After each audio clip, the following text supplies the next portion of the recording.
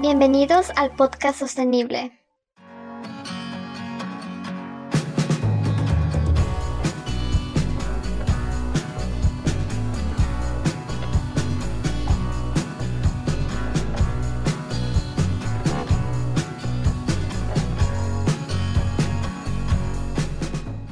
Nada sostenible.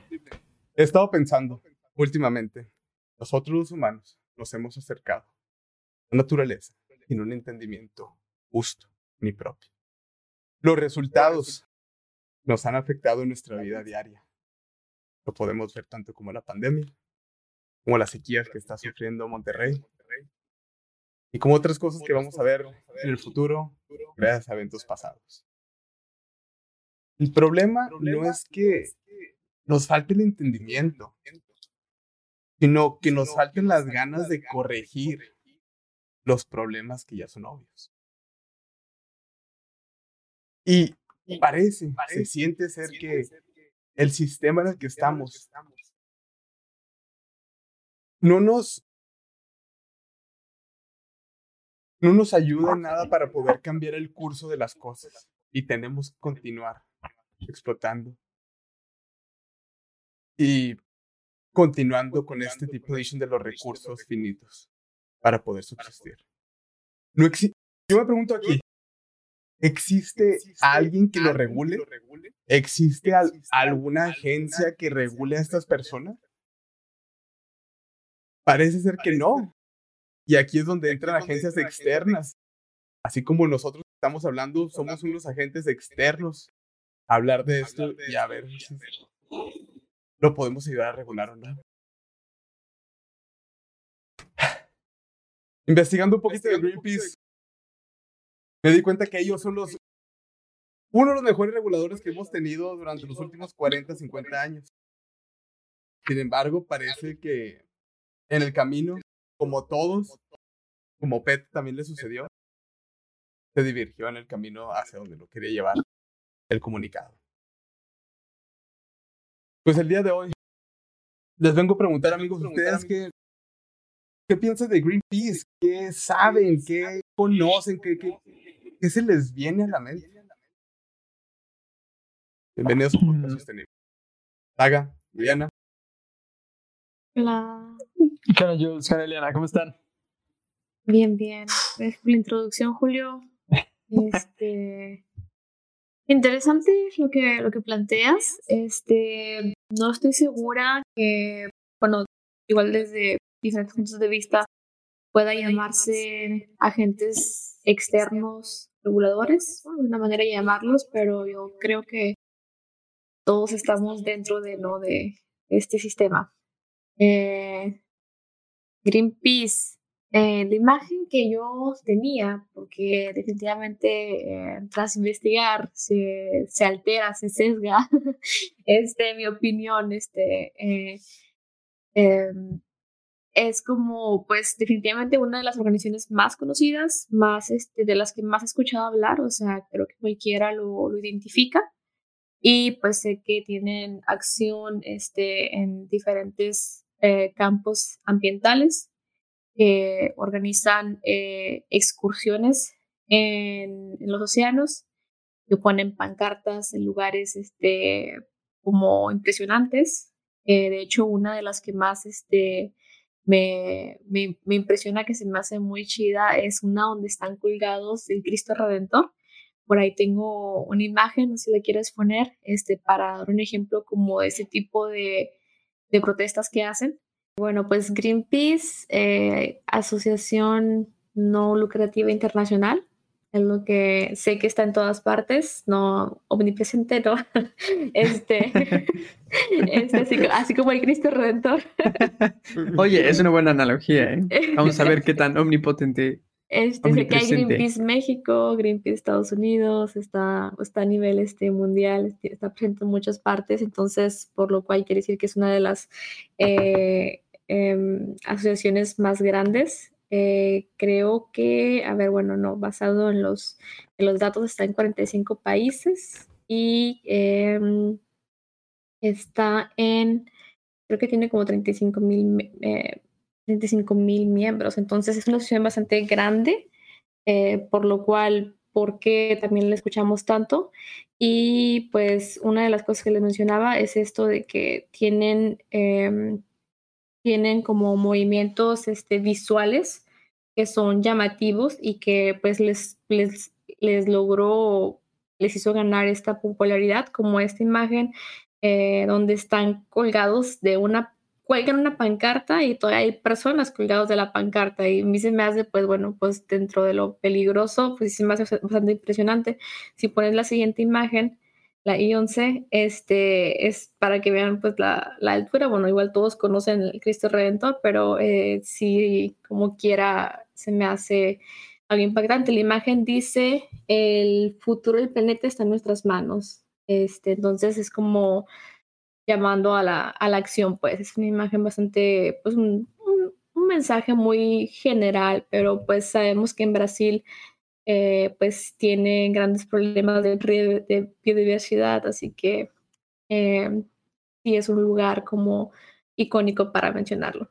Sí, claro. De hecho, me gustó mucho, mucho, mucho eso que dijiste, porque yo creo que el éxito, más lo que llevó al éxito a Greenpeace, fue la acción directa y las imágenes impactantes.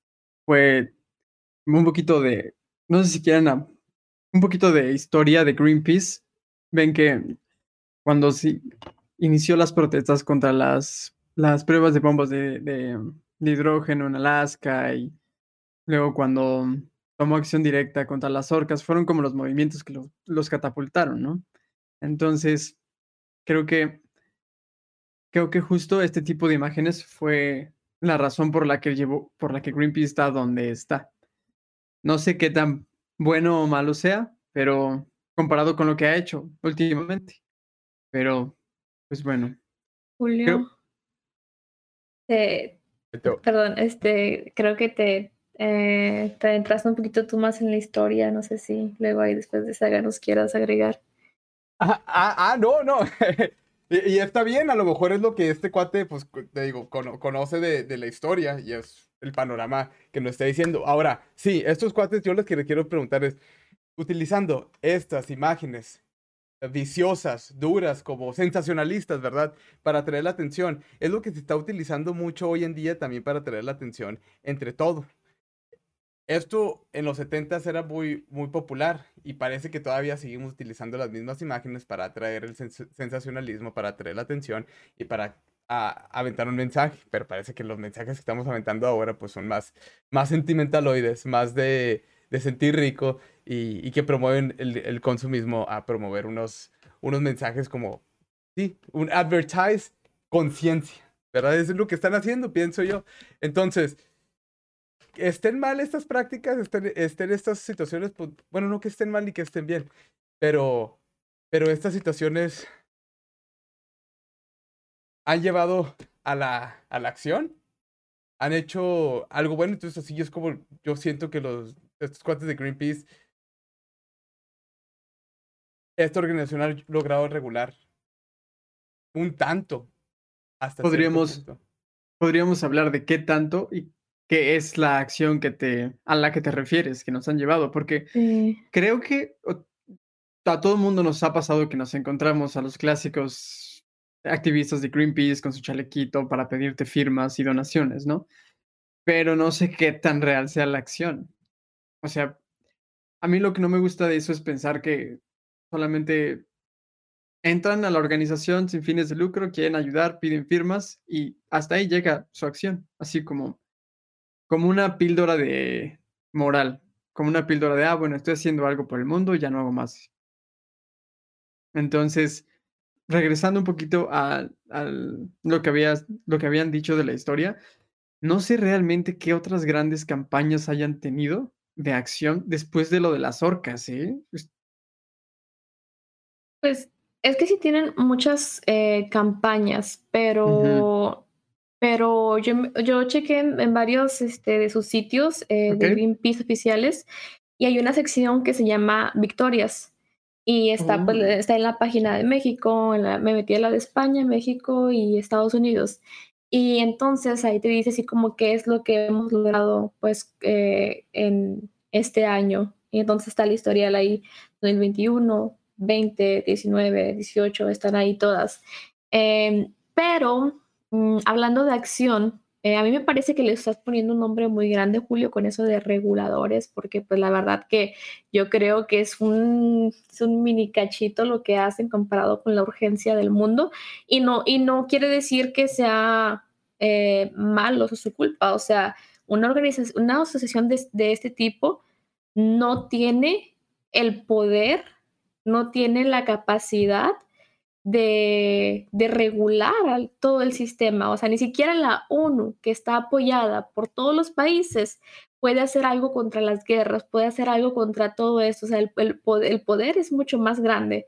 O sea, no, yo creo que, te digo, no, a la vez, o sea, no pueden serlo. No pueden ser estos reguladores si quisiéramos, solamente juegan como quiera su rol y eso es lo que vamos a evaluar hoy, ¿no? Bueno, entonces dentro de estas victorias...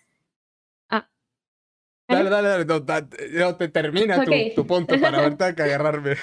Dentro de estas victorias, yo lo que veo es de que hay muchas campañas. Su método, pues, es crear concientización. A veces, pues, crear material de investigación. Tienen varios, como reportes basados Ujú. en datos, en estadística, en ciencia, sobre algún tema. Y al recopilar estas firmas y al recopilar hacer estos reportes, esto se puede usar como material, como de apoyo para apoyar una ley. Bueno, lo que quería decir dentro de esas victorias, de lo que ellos celebran, muchas de estas, eh, muchas de estas no son precisamente que sean cosas que Greenpeace haya logrado por sí solo. Por ejemplo, en la página de Estados Unidos viene Joe Biden apoyará tal ley, Joe Biden apoyará tal ley. Por ejemplo, no sé si escucharon esto de que se va a prohibir los plásticos en los parques nacionales No. en Estados Unidos. O, bueno, es una buena noticia, pero que progresivamente se va a empezar a prohibir los plásticos en los parques nacionales. Y, por ejemplo, ellos lo van a poner como algo que celebrar, pero más bien simplemente A huevo. es decir, siento yo que se cuelgan medallas. Haz de cuenta que, por ejemplo, hubo una que sí, al rato quisiera entrar tal vez en esa, en España dice Greenpeace y Amigos de la Tierra celebran que se avanzó en este proyecto de ley para que España tenga que tener claridad y trazabilidad en los productos que importa, por ejemplo, la soya que importa de Sudamérica para alimentar el ganado. Tiene que tener trazabilidad para saber exactamente de dónde viene, que no esté creando, que no esté desplazando una comunidad indígena, todo esto. Pero en la noticia dice, simplemente te da cuál es la posición y como dice, Greenpeace, Amigos de la Tierra, celebran este avance y critican que no se está incluyendo tales comunidades indígenas. Es decir, no son ellos los que lograron que se hiciera este texto de ley. Sí son parte de, es decir, que gracias a sus campañas, pues le están dando un poco más de popularidad y visibilidad a esos temas, gracias a su material, a sus manifestaciones, es decir, contribuyen parcialmente a que se popularice ciertos temas eh, y cuando se logra algo al respecto, se cuelga la medalla. O sea, como que dicen, se logró esto, pero ellos nada más formaron como que una partecita para que se lograra, que igual es importante, claro, tal vez no sé decir que sin ellos no se hubiera logrado, pero hubo alguien más, hubo varias asociaciones, hubo algún político que decidió pues escuchar esas peticiones, que sí, o sea, entonces, sí, esa es mi observación, que dentro Mira. de las victorias que ellos celebran, Ujú. muy pocas realmente ellos empezaron de Las cero a produjeron, fin, las o sea. dirigieron y las actuaron, ¿no? Ahí te va el otro lado, guacha. Sí, Ajá. sí, sí, porque están jugando A la ver. política. están jugando solamente a pura política, güey. Y lo que está pasando aquí es que para poder ganar popularidad, para poder hacer un movimiento, para poder meterte al sistema, hay que hacer caca. O sea, es lo que estamos viendo y es cómo se maneja. Hay que tener objetividad y hay que caer en realidades. Lo que he estado investigando, lo que he estado viendo es cierto. O sea, hay cosas que yo no estoy de acuerdo y cosas con las que veo que han podido hacer un cambio. Lo que veo es que es la organización que tiene más atención, que si se puede llevar algo a cabo, tal vez las maneras en que las que están haciendo están ellos en trial and error. Right now, they're checking. ¿A dónde? Pienso yo. Y a lo mejor sí se puede llevar algo mucho más orientado mejor. Y a lo mejor es donde agarran el dinero, sí también forma parte de jugar el juego. Yo quiero, a lo mejor soy un iluso, ¿verdad? Llámame romántico, idealista. Pero yo quiero pensar de que una persona cuando logra entrar desde ese lado, los creadores que hicieron Greenpeace, realmente tienen una visión hacia futuro. Y saben que desde afuera del sistema no se puede cambiar adentro. Necesitas conocer cómo funciona el juego para poder cambiar. Pero a lo mejor yo también estoy aventándome mi pura puñeta mental ahorita y creyendo que estos vatos realmente tienen esa intención y no hay nada económico de por medio. Que también donde vivimos hoy en día, para poder vivir, requerimos hacer ciertas cosas que vamos en nuestra contra, inclusive en contra de nuestros propios intereses. Híjole, es que entiendo lo que dices y yo creo, ahorita con el argumento que dijo Iliana acerca del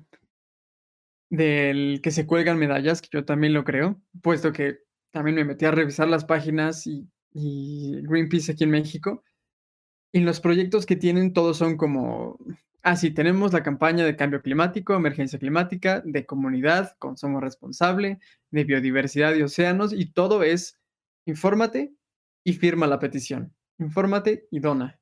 Entonces, o sea, pensando en que es la asociación ecologista más grande del mundo, con más de 3 millones de socios y que facturan anualmente unos 200 millones de euros, pues yo creería que sí, claro, está bien que se cuelguen esas medallas, que ayuden, pero creo que tienen la responsabilidad de hacer más que solamente juntar firmas y ver dónde ayudan. Creo que se están queriendo. Creo que están muy cómodos. Están muy cómodos. No, bueno, no mames, no, bueno, ahí déjame le bajo porque se me hace que, ya mames. Los vatos toman acción directa a cuestión de nosotros que estamos aquí nada más juzgándolos y criticándolos. Ok. Ellos sí toman acción directa, ellos iban para allá afuera a darle los chingazos, ¿verdad? Y hasta se han metido en pedos por andar tirando chingazos. Y los arrestan.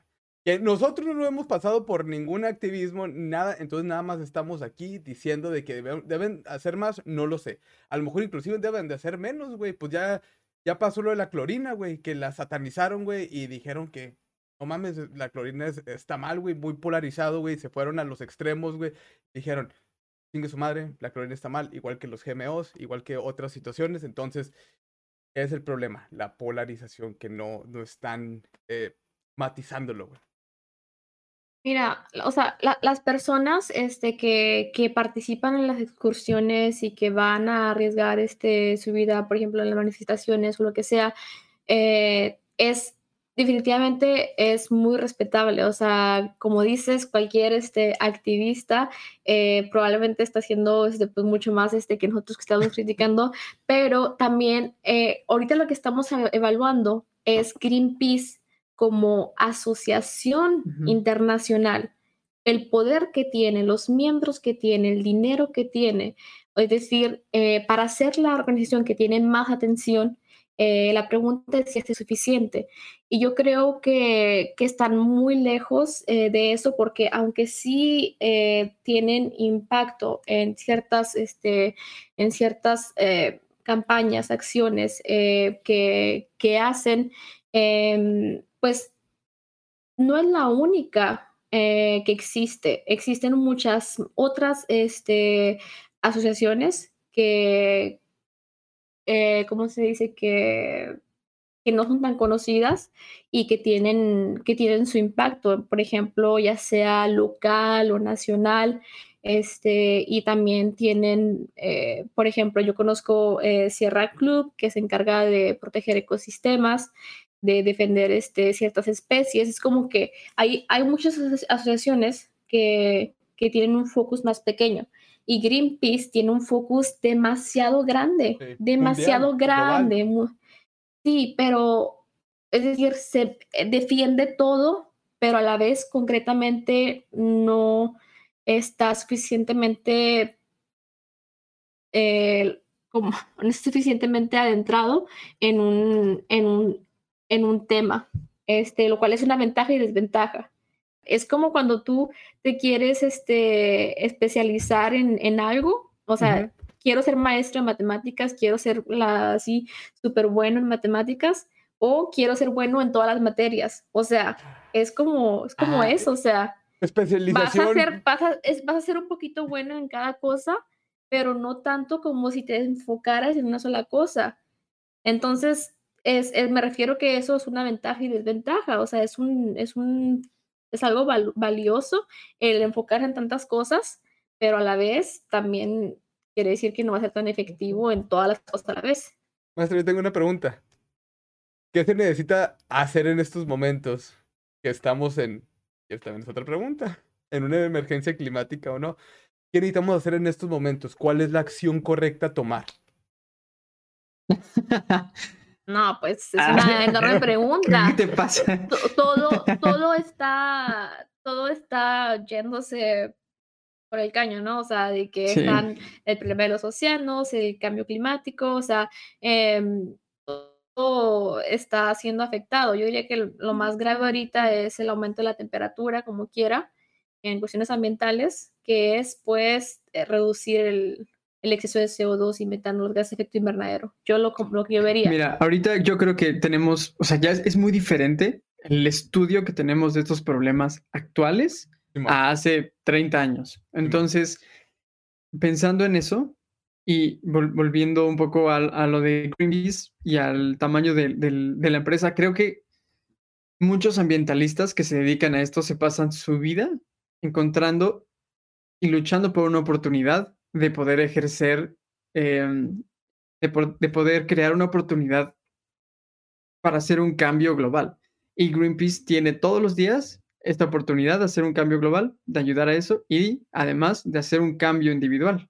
Por ejemplo, hace rato que me dijiste y que hablábamos de que se colgaban medallas de las actividades individuales.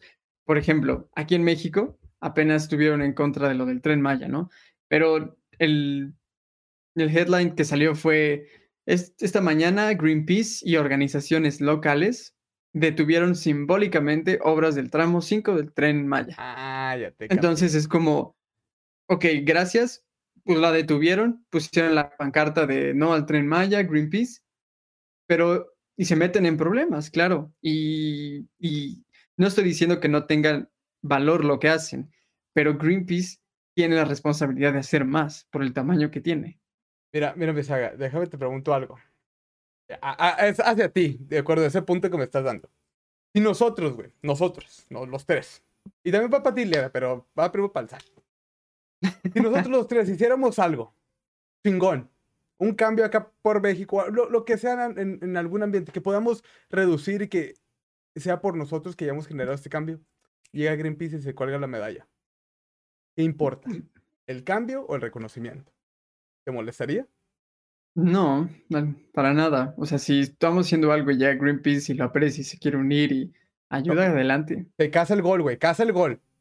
Como Sí, con los claro. cazagoles que son, güey. Estos datos nada más ponen el pie para decir que fue mío, güey. Sí, Ok. sí. Esa es la pregunta. Nosotros hacemos toda la chamba, o sea, el proceso, las operaciones, lo que sea, güey. Lo que requiere el tiempo. Pero estos cuatro nada más se Lo cuelgan. que importa es el cambio, pero la Claro. pregunta ¿es justo que hagan eso? ¿Es moral? O sea, es otra cosa. Claro que a mí lo que me va a importar personalmente es el cambio. Luego, qué tan justo es que hagan esto, es decir, que se sigan vendiendo esa imagen de sí hacemos cosas, siendo que pues sin darle el crédito suficiente a quienes le ayudaron a hacer eso. Es como que gracias a su nombre, pues tal vez no sé si el headline en los medios va a importar más que diga Greenpeace y otras asociaciones, porque pues suena más atractivo, ¿verdad? Entonces también tienen que ver los medios en cómo lo manejan. Es un sesgo que todos vamos a aprovechar, de pues hablar primero de lo que conocemos eh, para poder dar legitimidad, no sé. Entonces, pero eso es lo que nosotros estamos cuestionando hoy, o sea, qué tan real y suficiente es lo que hacen, o sea. Bueno, Gran poder conlleva una gran responsabilidad, diría el tío Ben. y ahora, ¿ustedes piensan que esta responsabilidad que ellos ya tienen adjudicada es suficiente? Digo, no es suficiente. ¿Han hecho algo suficiente, un impacto en nuestra sociedad desde que comenzaron los 70s hacia ahora? Yo creo que sí, completamente. O sea, de nuevo, con acciones individuales o individuales en grupos pequeños y las imágenes impactantes, desde los 70s iniciaron a plantar las semillas por interesarse por estos temas. Y si antes los temas de ecología era no a la casa furtiva, no tires basura, recicla, ahorita se complicó. Ahorita ya es microplásticos, ahorita ya es antropoceno, es emisiones de carbono, es agricultura, es cuestiones políticas. Entonces, puede que cuando inició Greenpeace era un poco más blanco y negro, así como hay que proteger los mares y no a la casa furtiva de estos animales. Igual y por eso es más difícil ahora y se han dedicado a ser un poco más políticos en lo que hacen. Pues, pues mira, hasta de donde yo sé cómo han ayudado, pues como empezaron, detuvieron las pruebas nucleares en Alaska. Yes. Chingón, a toda madre, nomás hicieron una y después de ahí, y durante la Guerra Fría, el desarrollo del Greenpeace, que es el alternativo al gas freón para mantener los alimentos fríos en el refrigerador. Y ves que los refrigeradores usan el freón, que el freón es lo que causa el deterioro de la capa de ozono utilizando los HFC y los CFCs. Los vatos hicieron otro que creo contamina menos o es más, no me lo sé bien si contamina menos o no contamina, pero tal, el Greenpeace eh, traen, ayudaron a reducir el uso del palm oil, si mal no me equivoco, el aceite de la palmera que Nestlé y otras compañías como Danone y todas estas marcas están usando para sus productos. Son las cosas que he visto que han ayudado, que pienso yo, y a lo mejor en ese momento con su polarización y su actuamos primero y luego researchamos, han ayudado, pero pues las otras cosas y lo que yo no estoy ya muy de acuerdo es con la energía nuclear, con lo que se me hace que estamos hablando ahorita, que la energía nuclear parece que es la manera en que vamos a poder reducir. Sí, tú, Milena, me estabas diciendo que si queremos hacer una alternativa para poder reducir, pienso yo que la energía nuclear es una de las mejores maneras. Ahora que viene un riesgo, pues dado nuestras prácticas, pues ya la cagamos, o sea, ya estamos aquí. ¿Cómo le vamos a hacer para un poquito menos? Ya estamos aquí, güey. ¿Cómo lo reversamos? Y si no queremos cambiar la manera de vivir, no queremos cambiar el sistema económico, no queremos cambiar porque se siente rico, pues es una de las maneras. Ahora, dice Greenpeace que, pues, no, que tener energía nuclear es muy Riesgoso. riesgoso, es tu muerte, tu propio sacrificio, teniendo como precedente a Chernobyl, a Fukushima, y se me olvidó otro que dijeron, mencionaron tres muy grandes. Pero pues investigando un poquito más en eso, según esto, en Chernobyl, lo que escuché, no he investigado bien, es que los protocolos de seguridad no estaban tan bien amarrados, no estaban tan bien hechos. Y hay otras plantas que tienen los protocolos de seguridad que han funcionado durante un chingo de años sin pedos. Sé que en Europa no me acuerdo, en uno de estos países nórdicos, se me olvidó el pinche dato, pero sí, sé que puede ser una alternativa. Entonces ahí es donde yo digo, con ese poder que tienen, a lo En mejor ellos Francia, están deteniendo ese desarrollo. Échale, Liliana. en Francia la mayoría de la energía es nuclear, es mayormente nuclear. Entonces, sí, lo que mencionas de Chernobyl, definitivamente desde ese entonces la seguridad, los protocolos, todo ha mejorado, las tecnologías, el tipo de reactor ha mejorado. Mira, respecto a Greenpeace, yo no investigué esa parte sobre exactamente a qué se oponen, porque yo lo que veo también en otros temas en los que se oponen, que se investigue como lo de GMOs, en ese caso,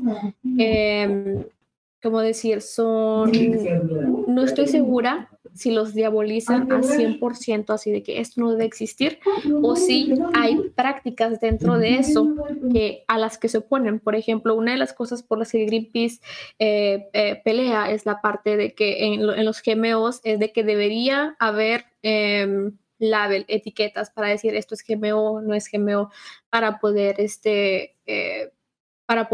como dar conocimiento a las personas.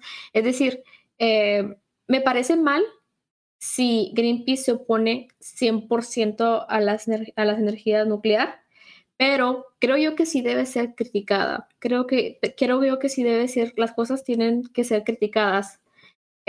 Porque sí tienen sus inconvenientes. La energía nuclear tiene muchísimos beneficios. Sí, o sea, digo, ya es mucho más segura. Ya cuando está instalada, sí es rentable. Por supuesto, al principio puede tomar muchos años a que se desarrolle, puede tomar o sea, sí, mucho tiempo para que se haga. Por ejemplo, no estoy segura que los países pobres puedan costearse una planta nuclear. Entonces, tiene muchísimas ventajas. Muchas de las cosas que dicen a favor es de que no, pues ha muerto y muere mucha más gente por el petróleo, por el aire contaminado, que por la energía nuclear. Realmente, concretamente, han muerto muy pocas personas por energía nuclear. Pero el peligro que yo veo y que considero que tienen cierta razón Greenpeace es que tanto los reactores como los desechos nucleares tienen que mantenerse en condiciones muy seguras durante cientos de años. Entonces, sí se ponen en contenedores que son súper, súper, súper seguros, se ponen a metros bajo tierra. Entonces, es segura. Pero igual, yo creo que el futuro ahorita está súper impredecible con las catástrofes naturales que vemos cada vez más seguido. El cambio climático, es decir, más tsunamis, más terremotos, más inundaciones, de todo. Y también algunos de esos desechos nucleares deben enfriarse artificialmente, o sea, tienen que están en piscinas de agua que están siendo enfriadas o en lugares específicos. Y la pregunta es, ¿cómo podemos asegurar que eso va a estar enfriado en 50, en 100 años? Entonces, creo yo que incluso, por ejemplo, una guerra que esté al lado, no se escucharon en Ucrania, que se pelearon muy cerca de una de las guerras nucleares, de una de las centrales nucleares más grandes. Entonces, si ahorita ya está pasando este tipo de cosas, creo yo que no hay que descartar ese riesgo. Entonces, yo no me opongo completamente a la energía nuclear, pero tampoco la veo como solución mágica yo creo que si se aplicara como única fuente de energía, pues estaríamos aumentando los riesgos porque hay muchos países que no van a llevar la misma rigidez, la misma disciplina que entran los errores humanos. Entonces, creo yo que tiene que ser utilizar todos los tipos de energía disponibles y no basarse en uno solo. Tenemos que reducir definitivamente los gases y los fósiles, pero hacer como un compromiso, una variación de las que estén disponibles, porque si nos ponemos a poner plantas en todos lados, pues sí estamos aumentando ese riesgo. O sea, hay países en los que no se debería, porque simplemente porque hay un volcán al lado, etcétera. O sea. Esto se trata de continuo, usar la palabra progreso, pero pues un sustituto de continuo movement, porque llegamos a una solución, pero en esa solución no nos podemos quedar. Es como ¿Cómo tenemos en el pinche celular los updates en las aplicaciones? Es un continuo update, es un continuo upgrade en lo que estamos haciendo para poder regular. Esto nada más es una simple regulación hacia nuestro planeta, hacia nuestros sistemas pero somos cómodos. Y además tenemos que, we have to draw a line. And when we draw a line, cuando decimos hasta aquí, tenemos que ir con con ese sesgo a lo mejor para poder manifestarlo en ese momento, ¿verdad? Vamos a decir que ahorita, a huevo, necesitamos las energías nucleares para poder reducir el CO2, a huevo, pero ahí no se acaba. Tenemos que, una vez que lleguemos a ese marco, pasemos ese threshold, y ya lo hayamos hecho, ok, mientras están desarrollando las energías nucleares y ya se va para allá, ¿qué es lo que sigue? What's next? ¿Qué se puede predecir? Y ahora la predicción es lo más cabrón. Entonces, aquí pienso yo que cuando se crea una predicción incorrecta y se toma una acción hacia esa predicción incorrecta, causan los problemas. Y esto es lo que ha hecho Greenpeace, pienso yo, con muchos de sus movimientos extraños. Que parecen ser delincuentes o hacen delincuencia para mostrar un punto. O sea, híjole, no me acuerdo cuál era uno de los ejemplos que tenía, pero prácticamente como que se metían a research facilities donde ya se había acordado de que ellos no debían entrar y a estos cuatro todavía entraron y mataron con lo del arroz dorado. Échalo. Metieron a un lugar donde había plantíos, o sea, que era un lugar de research and development, o sea, había plantíos de ese tipo de arroz y se metieron manifestantes de Greenpeace, se metieron a arrancarlos, a destruirlos. Ajá, sí, ese es otro tema muy interesante, claro. El del arroz dorado, que es un GMO, y pues resulta que si quieres darles un poco de contexto y les sigo si hay algo que agregar. No, adelante. The floor is yours. Pues supone que Greenpeace se opone a los GMOs y hay un arroz dorado que según gracias a modificándolo genéticamente, tendría agregado beta-caroteno, que es el predecesor, que contiene vitamina A, pues. Yeah. Y esta vitamina A, en muchos países de África, hay muchas personas que sufren deficiencia de vitamina A, que tiene que ver con el sistema inmune y la vista. Entonces, este arroz dorado lleva como 20 años en desarrollo y millones de dólares que se le ha invertido. Y pues hay estudios a su favor, pero Greenpeace se opone a este arroz porque dice que sería una solución como una solución tecnológica que es como una distracción en lugar de atacar lo real, que es por qué la gente tiene deficiencia, porque no hay suficientes alimentos, porque no se les hace llegar los alimentos. Es decir, comida mundialmente ya la producimos suficiente, pero pues no solamente para quienes pueden pagarla, ¿no?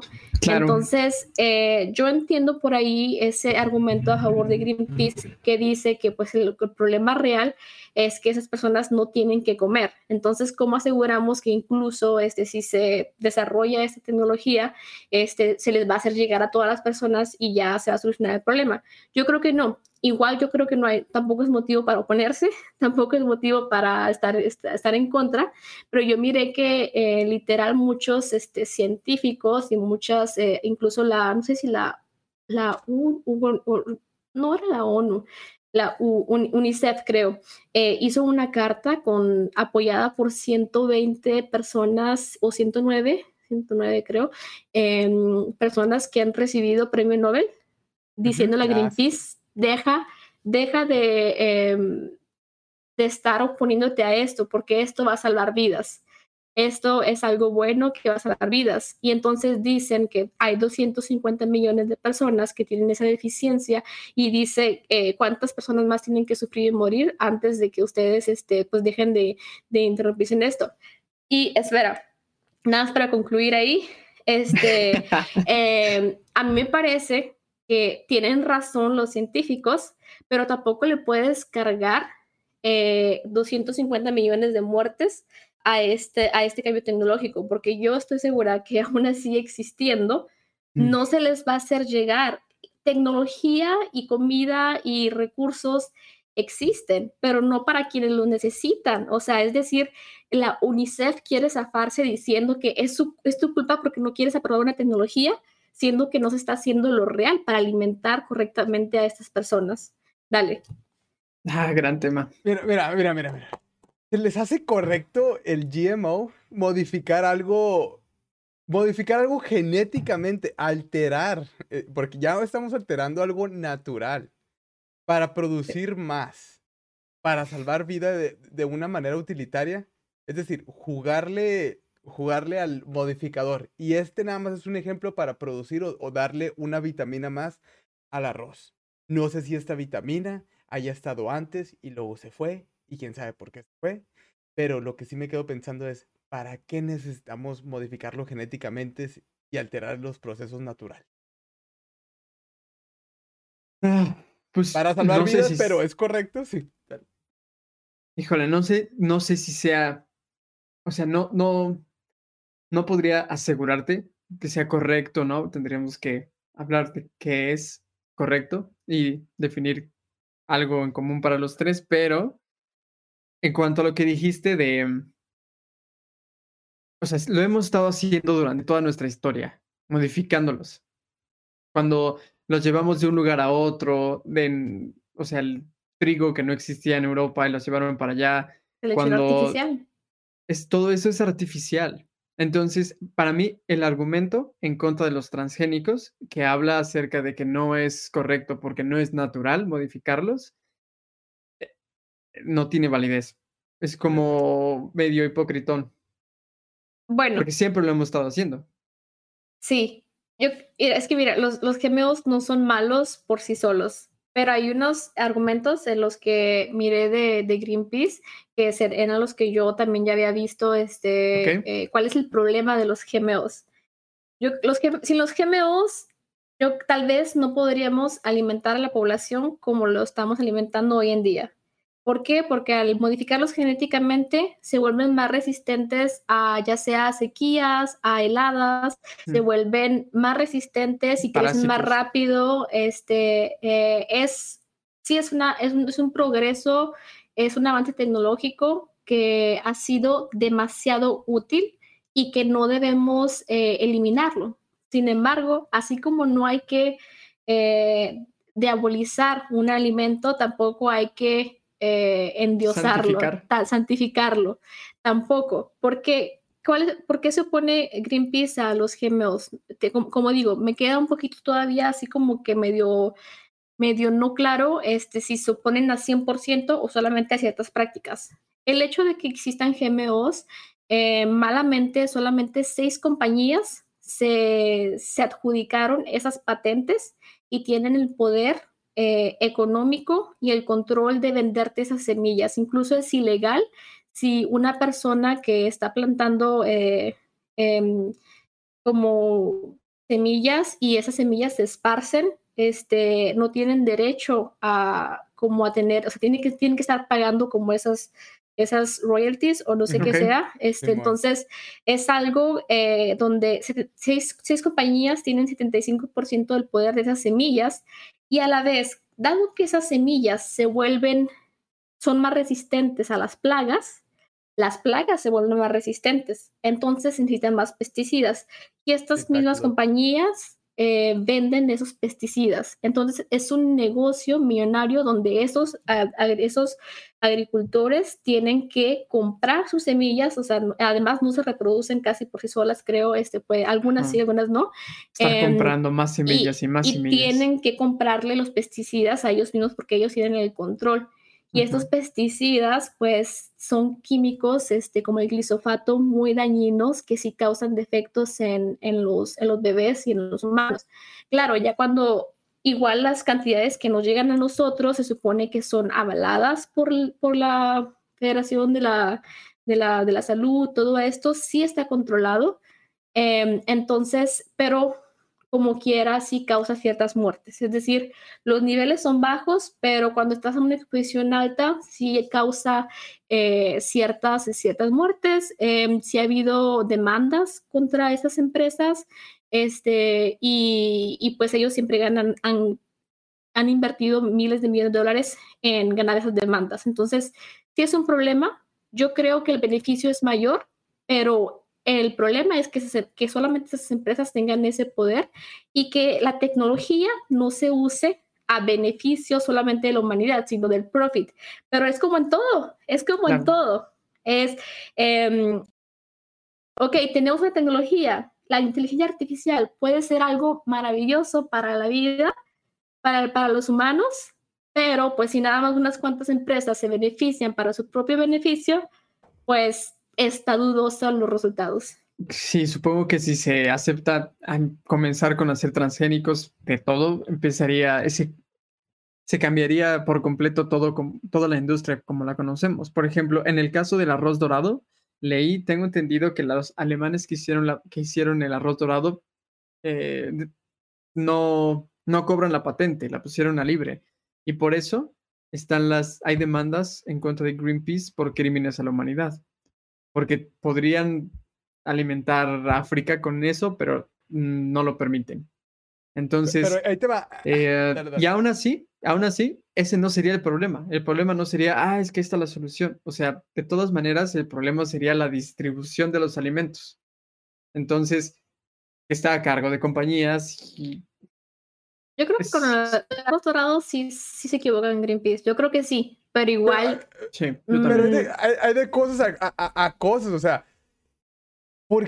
¿Para qué? No. ¿Por qué las necesitamos que sean más resistentes estas crops, estas semillas? O sea, quiere decir que algo nosotros alteramos para hacerlas más resistentes a nuestras alteraciones. ¿Y ves cómo va una escalerita, güey? ¿Y ves cómo vamos metiendo problemas y resolviendo y metiendo más problemas y resolviéndolos? pero todos son creados por la humanidad para preservar ¿qué? ¿Innovación? ¿Para preservar qué? ¿Escalabilidad? Para preservar el utilitarianismo de que los humanos vivamos más, sí. Y sí es cierto, a lo mejor lo que estamos evitando siempre es la muerte, porque eso es biológicamente a lo que estamos wireados. No estoy diciendo que nos debamos morir nada, pero lo que voy es que lo que estoy viendo, este problem solving que llevamos, que es antinatural, ¿verdad? Que sí ayuda un chingo cuando lo pone desde un punto utilitarista, ¿sí? Pero cuando lo ves desde un punto naturista o naturalista, pues, o sea, todo lo hemos formando, pero a la misma vez, como dice ¿es Marx o Hegel? De acerca de que nosotros cuando ponemos nuestro trabajo en la naturaleza o cuando transformamos la naturaleza en nuestro trabajo, nos causa una satisfacción. Entonces, agarrar la naturaleza y crear una mesa, crear algo con tus manos, al menos para mí yo sí he sentido eso de que el poder crear, ya sea arte, ya sea un dibujo, ya sea escribir, güey, cualquier cosa es muy útil, muy productivo. ¿Y de qué está hecho todo esto, güey? O sea, ¿de qué están hechas las hojas en las que escribimos, en las que podemos poner esta ilustración? Y dices, pues sí, pero ¿de qué manera queremos llevar la vida? Y lo que he visto es que, pues el GMO puede servir, pero ahora entiendo, platicando aquí, me estoy dando cuenta por qué pinche Greenpeace tiene ciertas ideologías. Y viéndolo desde ese lado, desde ese lente, pues puede tener mucho sentido.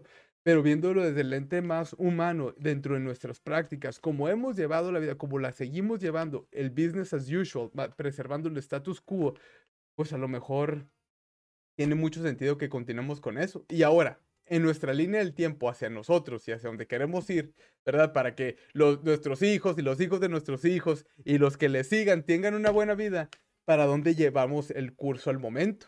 Y cómo podemos a lo mejor, viendo que Greenpeace pues sí está muy polarizado en ciertas cosas y actúan primero y research later, tal vez puede ser también una buena plataforma para instigar algo diferente de lo que se requiere en estos momentos.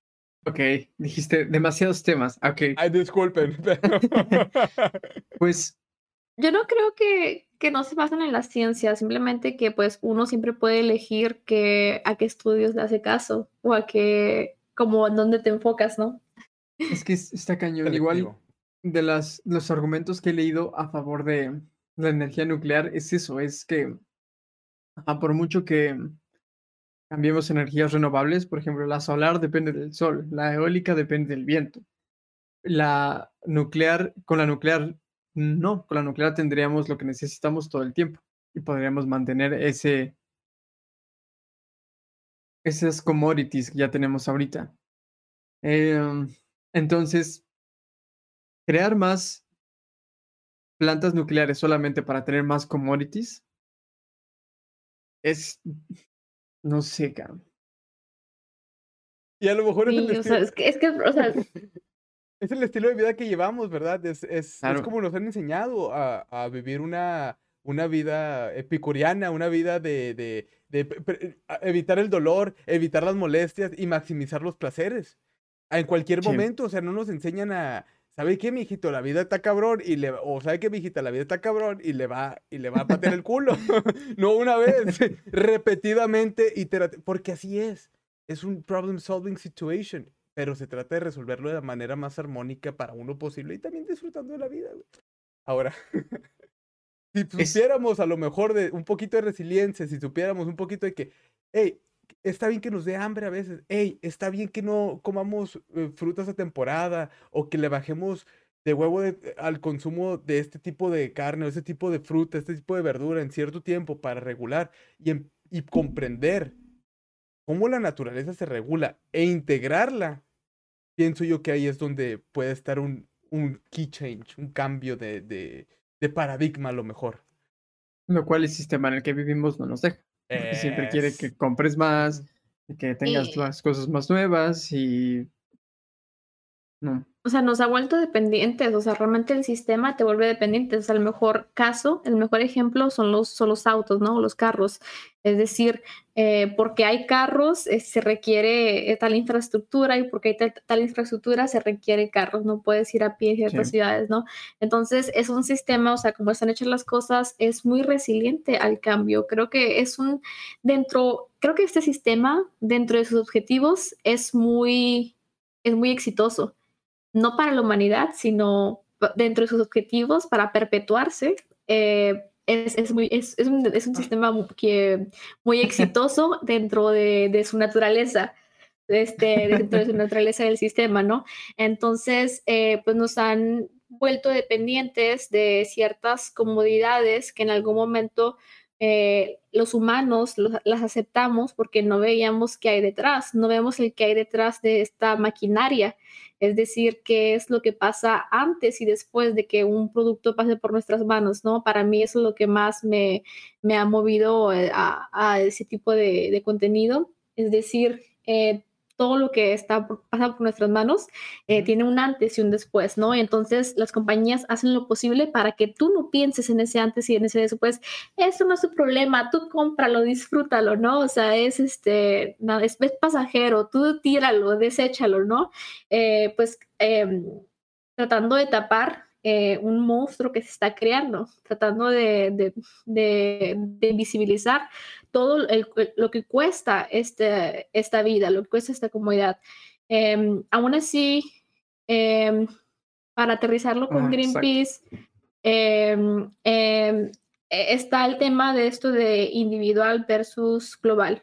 Yo tengo la impresión que estas campañas de concientización sí ayudan a empujar ciertas políticas, pero sobre todo es una concientización individual. Sí.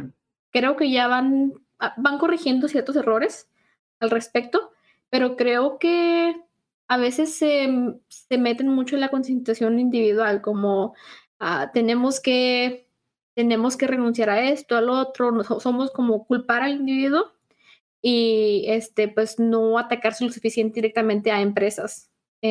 Como ahí, hablando de empresas, podemos hablar de si tienen intereses o no. Claro. Te mandé unas imágenes, es decir, Jules. Es que ¿de dónde viene su fondeo, no? Obviamente. Échame otro argumento, ahorita te lo refuto, échale. Obviamente en su página Greenpeace dice que no acepta ni nada de fondeo de empresas y corporaciones y así, ¿no? Y buscando en su página. De gobierno. Dicen de gobierno. Dicen a ver.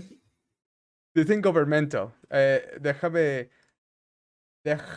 Y por poner aquí lo tengo esto. también. A ver, mira. Political or government funding. Hice los Governmental. dos, ¿eh? Political or... Ok. A ver. No corporate. Ahí está. Political. Sí, no, o sea, también es corporate. Según. Ok. Entonces, o sea, desde ahí es una mentira que están poniendo en su página. Porque, de nuevo, puedes rastrear de dónde reciben los fondos porque los tienen en su página. Y encontré que sí reciben fondos de la petrolera más grande que tenemos, que es Rockefeller Brothers Fund. Entonces, el último fondo que le dieron fue de 325,000 por 30 meses en agosto del 2019. Entonces, como que se me hace $325,000. muy ridículo. A ver, déjame, te pongo eso en pantalla. Yo miré que en países, no sé si como en creo Alemania, si me acuerdo, creo que hay un segundo país que perdieron su estatus de caridad y exempt de taxes. ¿En serio? Creo que en 2 países perdieron su estatus de, ¿cómo se dice? Sí, de caridad para que no paguen impuestos.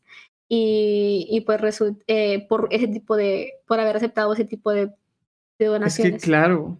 Que en su mayoría sí son de las personas, según, pero hay una parte. Es que con ese tipo de cosas entiendo por qué se han dedicado más a lo político y crean anuncios de se escapó el orangután y llega, no sé si han visto ese anuncio de que llega un orangután a la casa de un niño y el niño siente compasión y entonces va a donar a la causa para evitar el aceite de palma. Ese tipo de cosas, así como, oye, en lugar de eso, ¿por qué no hablas de el impacto de la agricultura actual? ¿O por qué no hablas de emisiones de carbono? Pues... Porque la gente no pone atención. O simplemente... Pero es que no importa. Pero no. Hablando de este caso del orangután, ¿por qué no decir exactamente los nombres de qué empresas se benefician de eso? O sea, ¿quién se beneficia? Sí, claro. Por ejemplo, esta imagen que estás poniendo en pantalla es de la página de Greenpeace, de los grants, de qué compañías han recibido fondos. Los tienen ahí. Y estas son de la... No, la página de Rockefeller. Perdón, es la página de Rockefeller, de a donde ellos han... ok. Este es... Apoyado. ¿A quién ha apoyado? Ya. Esto es Mira, Rockefeller ha apoyado a... Eso, en la imagen de arriba se ve el pie de... Okay. Ahí está. Ok, maestro. Entonces, no sé, o sea, ya hay una mentira en su propia página de Greenpeace acerca de que no aceptan este tipo de fondos, ¿no? Entonces, mira, tampoco quiero satanizar porque no estoy en contra de Greenpeace, al contrario, que hagan lo que puedan, pero sí creo que deben hacer más. Mira, es que ahí siento que puede estar un poquito polarizado el decir, güey, que desde ahí ya están aceptando dinero sucio. A lo mejor hay un área gris. ¿Una suposición? Un área gris jugando al abogado del diablo, ¿verdad? Sí, es Rockefeller. Pero en cuanto escuchamos el nombre Rockefeller, ¿a qué significa? ¿Qué te viene a la mente? Fósiles, combustible, petróleo. Sí, y a lo mejor sí es cierto. A lo mejor. Pero si te están dando dinero como un grant, te dicen ellos, nada más lo puedes utilizar para esto. O sea, ¿tú le darías dinero a alguien que te quiere quitar del camino, güey? Si tú fueras Rockefeller y tú tuvieras el oil company y la petrolera y toda esta feria, ¿tú le donarías algo a Greenpeace? A lo mejor como táctica sí, güey. Pero es lo que pregunto, o sea, ¿por qué lo estarían haciendo? Es que dependería mucho, maestro. Pues sí. No sé. Ahí se ayudan los conflictos de interés, o sea, quién te financia, entonces de qué vas a hablar o de qué no vas a hablar. Tal vez si va a atacar, por ejemplo, si veo que atacan los combustibles fósiles, pero tal vez el trato o simplemente por puro agradecimiento nunca van a mencionar el nombre Rockefeller. Igual y no sé qué tan indirecto esté, porque tal vez Rockefeller no es la compañía directa que produce el petróleo. En este caso dice Rockefeller Brothers Fund. Es decir, es como si Exxon tiene una fundación de donaciones que se llama Exxon Brothers Fund, pero bueno, ¿a quién le pertenece? Le sigue perteneciendo a la petrolera, ¿no? Entonces, en este caso, ellos van a decir, no me está dando el dinero directamente Exxon, por ejemplo, o Rockefeller. es la fundación de caridad. Entonces, tal vez por ahí traten de poner esa área gris, pero sigue habiendo ese conflicto de interés. También quiero pensar que todos estos gigantes no son unos demonios, ¿no? Igual y se sienten mal y dicen, vamos a donar a Greenpeace para mi pastilla de humildad y de moral, mientras destruyo. Como los que iban a la Destruye la iglesia humildad. a pedir perdón, a pagar por su perdón. Ah, sí. Sí, claro, o sea, Acabo de matar a un algo chico de así. raza, pero, padrecito, aquí tiene, absólvame, por favor. Pues sí, puede ser, güey, exactamente. puede ser la nueva manera de absorción. Al final de cuentas, pues todo se queda aquí. Y a lo mejor sí es cierto, porque ellos saben que están haciendo algo mal. Pero, Como contrarresto, algo mal. o sea, pero a mí no se me hace raro que estas empresas quieran dar fondos a este tipo de asociaciones. Lo cuestionable es que Greenpeace las acepte, siendo que ellos, para mantenerse neutrales, pues, según aceptan ese tipo de donaciones. Es como las universidades que si las financian las petroleras, y depende quién las financia, pues van a hacer ciertas investigaciones, o sea, no vas a ser neutral, vas a estar sesgado por de qué puedes hablar o quién te Y mira, financia. ahorita yo te presento esto que encontré en su página, no como sí, soy un detective, ya los caché y hay que hacer algo. O sea, como dice Liana, puede ser una compañía alterna de Rockefeller, ¿no? La cosa aquí es que, y es una de las críticas que más he escuchado a Greenpeace, que Greenpeace está empezando a ser muy cínico. Está empezando a tener la dirección, empezando a tener una dirección cínica y anticientífica en temas como, ya dijimos, transgénicos, consumo de carne, que no se atreve a hablar de ello, Ya habla un poquito más. y estar en contra tajantemente de la energía nuclear en lugar de poner sobre la mesa que, bueno, contamina muchísimo menos que los combustibles fósiles y la gente está enganchada con el argumento de que eso nos podría matar cuando ya nos está matando la emisión de gases de efecto invernadero. Entonces, Sí. no sé, a mí se me hace muy cínico ahorita. Y eso ya tocas un punto muy bueno y les quiero hacer una pregunta. Bueno, la pregunta que aquí emerge en esta situación científica que dices que no le están poniendo mucho caso a la ciencia y lo que sucedió con Patrick Moore, uno de los fundadores que se salió, él ahora clama que no estamos en una emergencia climática. Ahora, yo no sé si por eso tal vez él se haya salido, de que él ya ve que no estamos en una emergencia climática y a lo mejor hay adentro también esta polarización, por la falta de cientificismo, por la falta de datos, ¿verdad? Se estén tomando estas acciones muy agresivas que él no quiere estar comprometido con. Yo les pregunto a ustedes, ¿estamos en una emergencia climática? Yo creo que sí, maestro. Defienda su punto. Yo creo que sí, pero más, estamos en una emergencia ambiental. Es decir, estamos alcanzando muchos límites de los recursos del planeta y a la vez saturando las capacidades que puede tolerar el planeta, por lo cual estamos llegando a límites que sí están alterando el clima. Hay demasiados datos que sí nos dicen que por la actividad humana está aumentando la concentración de CO2 y esto tiene directamente un efecto proporcional en el aumento de la temperatura. Esta persona, Patrick Moore, es un negacionista climático y me suena muy irónico que él diga que Greenpeace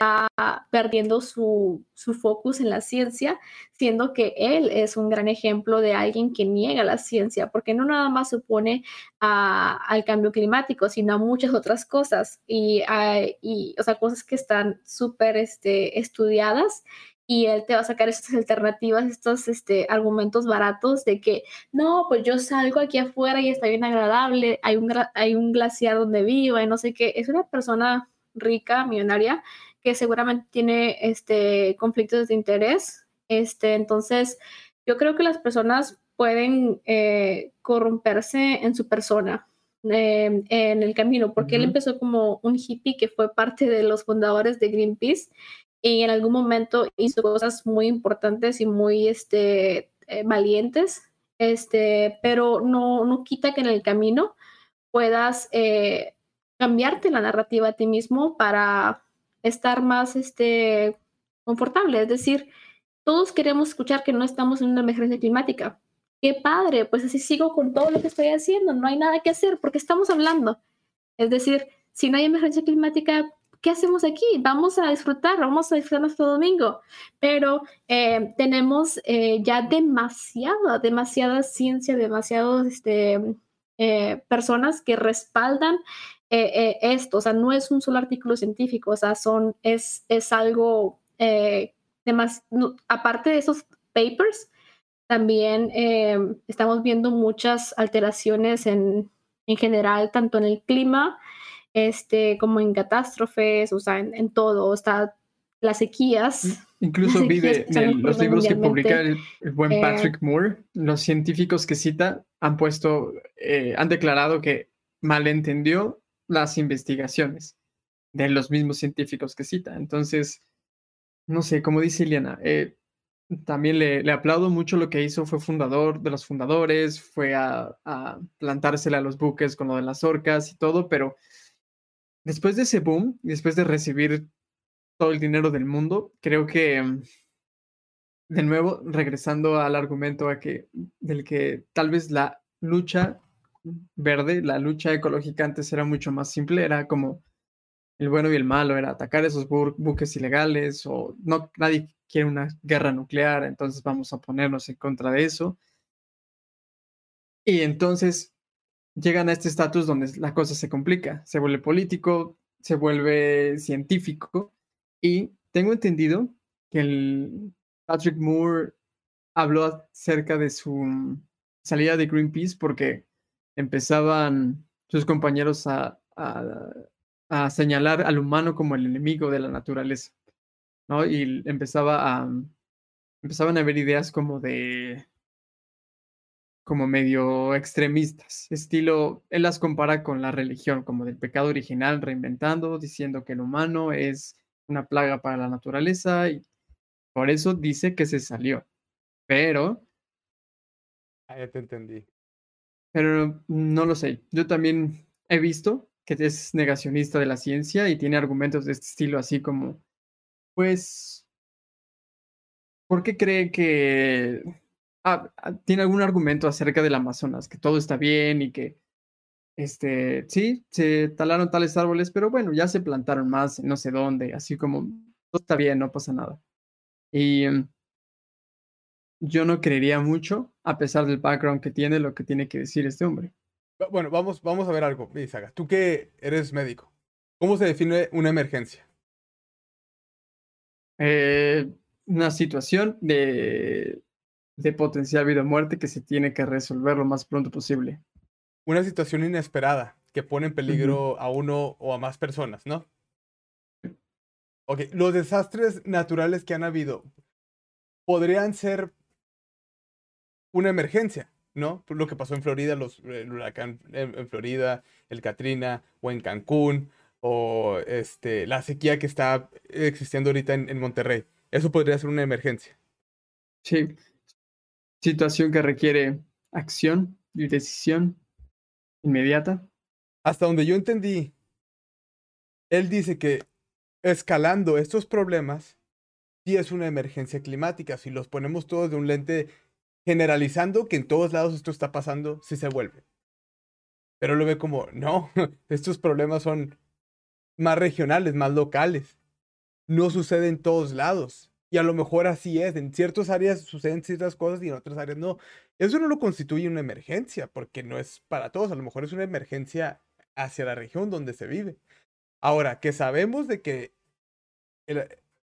el clima está interconectado con todos otros procesos y que lo que sucede en la India o en Middle East, en Pakistán, que se están quemando ahorita, no quiere decir que nosotros no estemos hemos hecho o impactado algo en lo que a ellos les está sucediendo.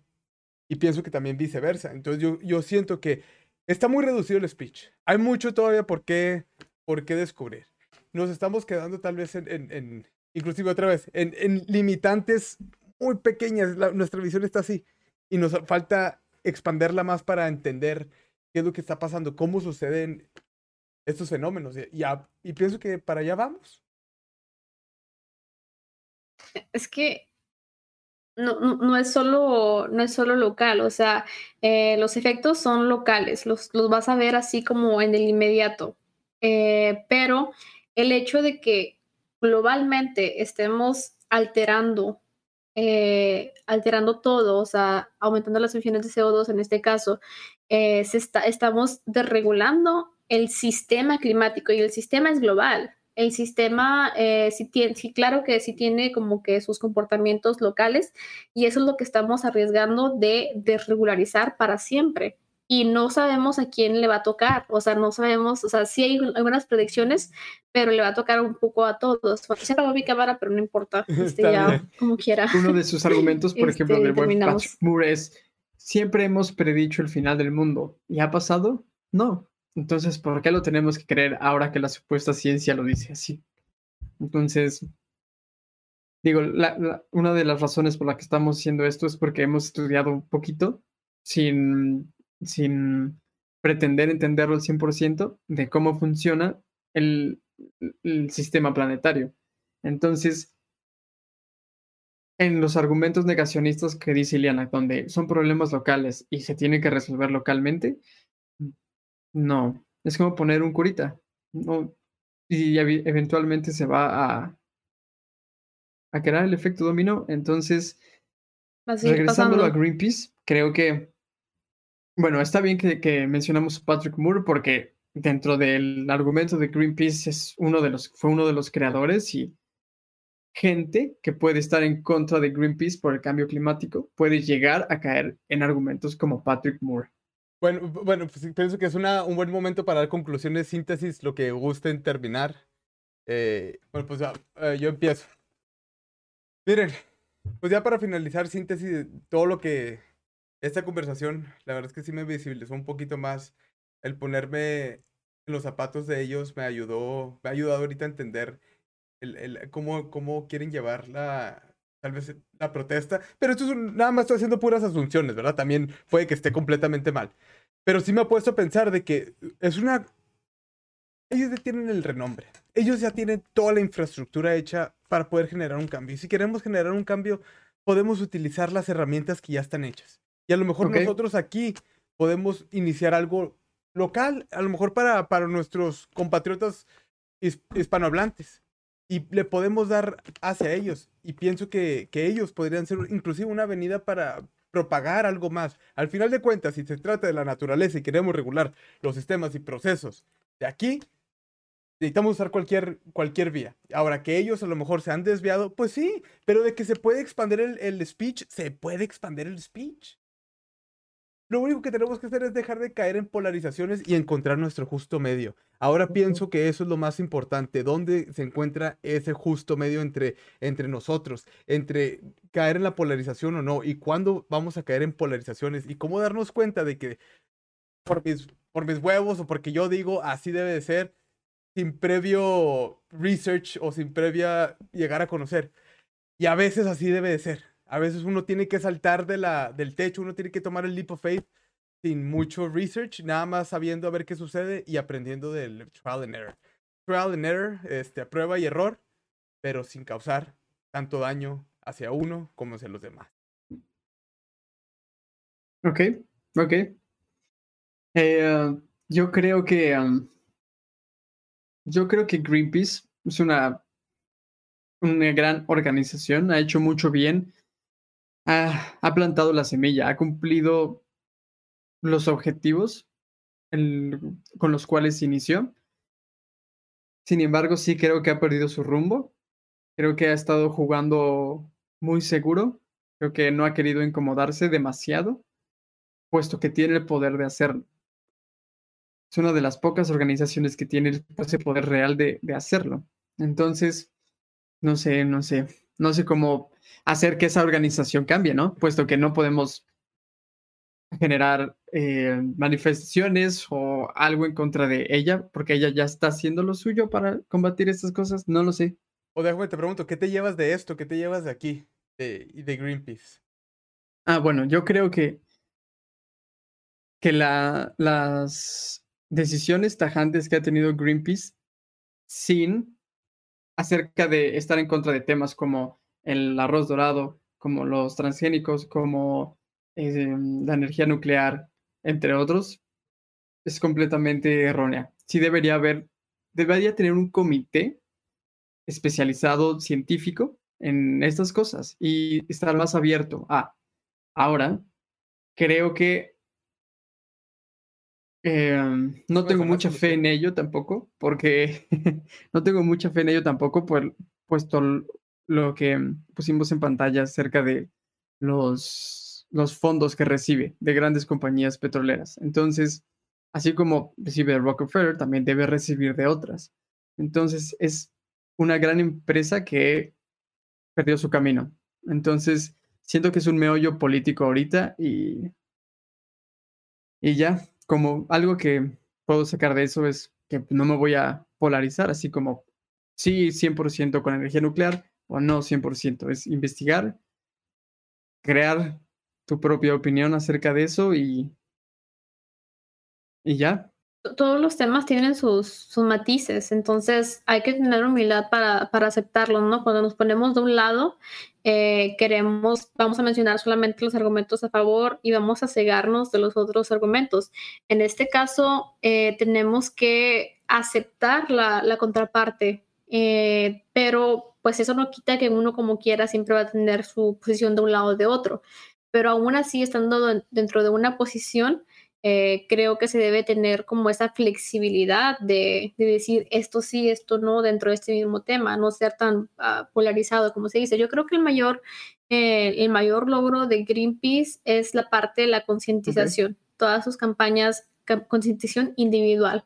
Entonces, tal vez han motivado a algunas personas a volverse activistas, tal vez, y eso es algo bueno.